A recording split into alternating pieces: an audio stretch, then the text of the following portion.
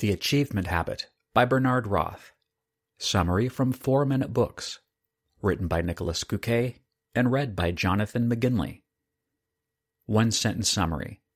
The Achievement Habit shows you that being an achiever can be learned by using the principles of design thinking to walk you through several stories and exercises, which will get you to stop wishing and start doing. Favorite quote from the author. We don't realize how many of our fixed views of the world are based on limited samples of reality. Bernie Roth is a professor of engineering at Stanford and co-founded the school's Design Institute, nicknamed the D School, in 2003. Bernie is a genuinely nice guy, and he's always on the lookout what he can do to help people. This is why during both of his sabbaticals as a professor, he started writing a book. The first one was at the very beginning of his career, which ended up taking 9 years to write, and turned out to be a 525-page collection of equations.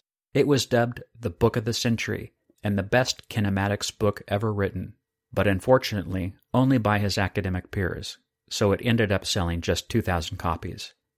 The second one was The Achievement Habit, which took him less than a year, became an instant bestseller, and Bernie now receives a constant influx of thank you notes in his inbox. I'm glad he gave it a go again. Here are 3 things to learn from the Achievement Habit. 1.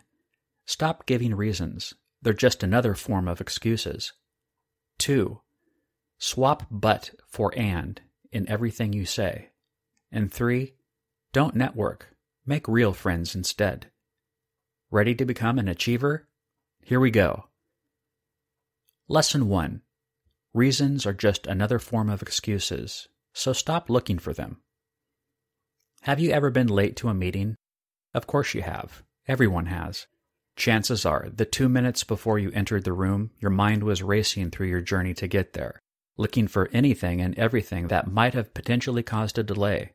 Was there a lot of traffic? Did your car make funny noises? An old lady stopped you to ask for directions? Magically, your brain always finds a reason. So when you enter a room, you can feel relieved and just say, "Sorry guys, insane traffic today." Here's the problem. You knew about all these eventual delays. You knew the traffic would be a problem. Your car's been acting up for weeks, and being asked for directions can always happen. You simply didn't make the meeting enough of a priority to leave as early as you needed to in order to get there on time. That's because, in most of all cases, the reason we assign to certain events are really just correlations, not causations. For example, you might tell a friend you don't have time to help, but in reality, you just want to finish watching a movie. Later that day, you spill your coffee all over yourself. Of course, your brain instantly jumps to the conclusion that because you lied to your friend, you are now being punished, but really it's just a coincidence. Similarly, someone might call you the very day you thought of them again after a long time. You might already plan your career as a psychic, but in reality, you think about 300 people a day, and it just so happens that one of them called you. Your brain naturally assigned meaning to that one person, ignoring all the 299 that didn't call you.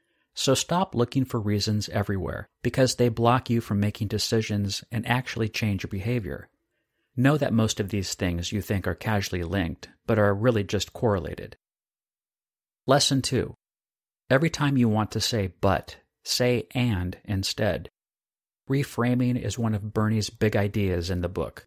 Simply by changing the angle you take a look at a problem, you make it a lot easier, or figure out it's not a problem at all.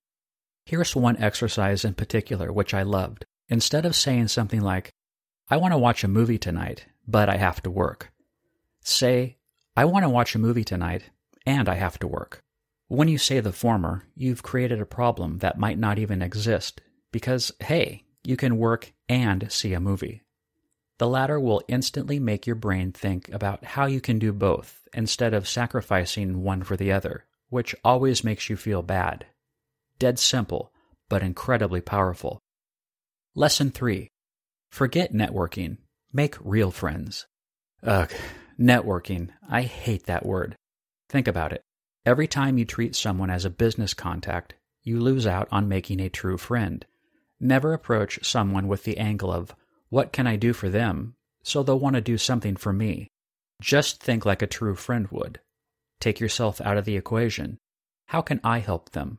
the rest will follow. When you come from a perspective of abundance, when you share your wisdom, ideas, and knowledge freely, it will come back to you 10 times over. Stop networking so much and keeping things on a business level. Instead, make more true friends. The Achievement Habit Review. What a great guy. I'm not sure why, but even though I just learned about Bernie today, I feel very strongly about him. He's really out there to help people. He calls the advice from his book fuzzy guy stuff, and I know what he means. The advice is less specific than any equations in a kinematics book for sure, but that makes it all the more helpful. The Achievement Habit reminded me of books like The One Thing, Do the Work, or Essentialism, where the concepts and ideas are clear to everyone immediately because they're common sense, but the way they're described in the book makes them a lot more accessible. There were lots of exercises and stories in the summary on Blinkist alone. I can't wait to dive into the plethora of wisdom the book must hold. My tip would be to start with the summary and watch some of Bernie's talks, then go to the book. What else can you learn from the blinks? The fundamental difference between trying and doing. How Oprah used failure to win. Why 2 cases of Alzheimer's were completely different just because one of the things the family did differently. The gun test for making decisions really fast. How to make sure you're actually dealing with the right problem. Why you should never take parenting advice from Gandhi. And a simple exercise to help identify yourself as an achiever. Who would I recommend the Achievement Habit Summary to?